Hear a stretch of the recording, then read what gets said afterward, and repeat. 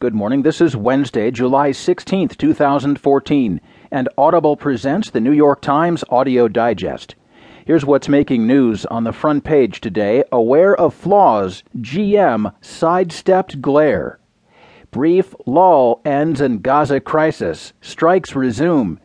And Christie to test presidential hopes in a trip to Iowa. In today's national headlines, immigration advocate is released in visa case. Minnesota Archbishop in scandals is urged to resign, and appeals panel upholds race in admissions for university. In today's business headlines, a push to give steadier shifts to part-timers, litmus test for regulators over money funds, and Yellen tells Congress the Fed will continue to help the economy. There will be more business stories, more national and world news too. A roundup from the sports page and New York Times columnist Maureen Dowd. Now, as chosen by the editors of the New York Times, here are the stories on today's front page. The top story, Aware of Flaws, GM Sidestepped Glare, written by Rebecca Ruiz and Danielle Ivory. The car crash that killed Gene Erickson caught the attention of federal regulators. Why did the Saturn Ion he was traveling in suddenly swerve into a tree? Why did the airbags fail? General Motors told federal authorities that it could not provide answers. But only a month earlier, a GM engineer had concluded in an internal evaluation that the Ion had most likely lost power, disabling its airbags, according to a subsequent internal investigation. Now, GM's response, as well as its replies and queries and other crashes obtained by the New York Times from the National Highway Traffic Safety Administration, cast doubt on how forthright the automaker was with regulators over a defective ignition switch that GM has linked to at least 13 deaths. The company repeatedly found a way not to answer the simple question from regulators of what led to a crash. In at least 3 cases of fatal crashes, including the accident that killed Erickson, GM said that it had not assessed the cause.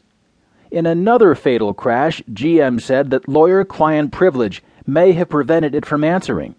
And in other cases, the automaker was more blunt, writing, GM opts not to respond. The responses are found in documents known as death inquiries, which the Times obtained through the Freedom of Information Act.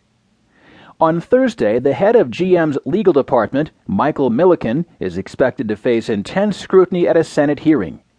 He's scheduled to testify along with Mary T. Barra, the chief executive.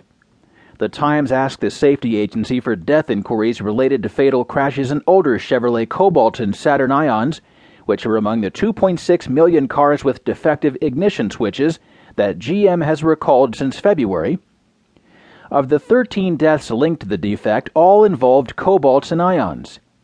Erickson was riding in the front seat of a Saturn Ion driven by Candace Anderson. They were an hour from Dallas when the car suddenly drove into a tree, killing Erickson but sparing Anderson. Only recently did Anderson, who pleaded guilty to criminally negligent homicide after the accident because she had a trace of Xanax in her system, learn that she was not to blame. Despite the earlier determination by the engineer, Manuel Peace, that the engine's shutting off had most likely been the reason for the crash, GM, in its response to regulators, said there may not have been sufficient reliable information to accurately assess the cause of the incident. Ultimately, GM said it had not assessed the cause of the accident. It seems inconsistent, said Carl Tobias, a law professor at the University of Richmond who specializes in product liability. It seems like the company knew that the accident was attributable to power loss. It does sound like they didn't give NHTSA everything they should have. That could make them vulnerable to the Justice Department's investigation.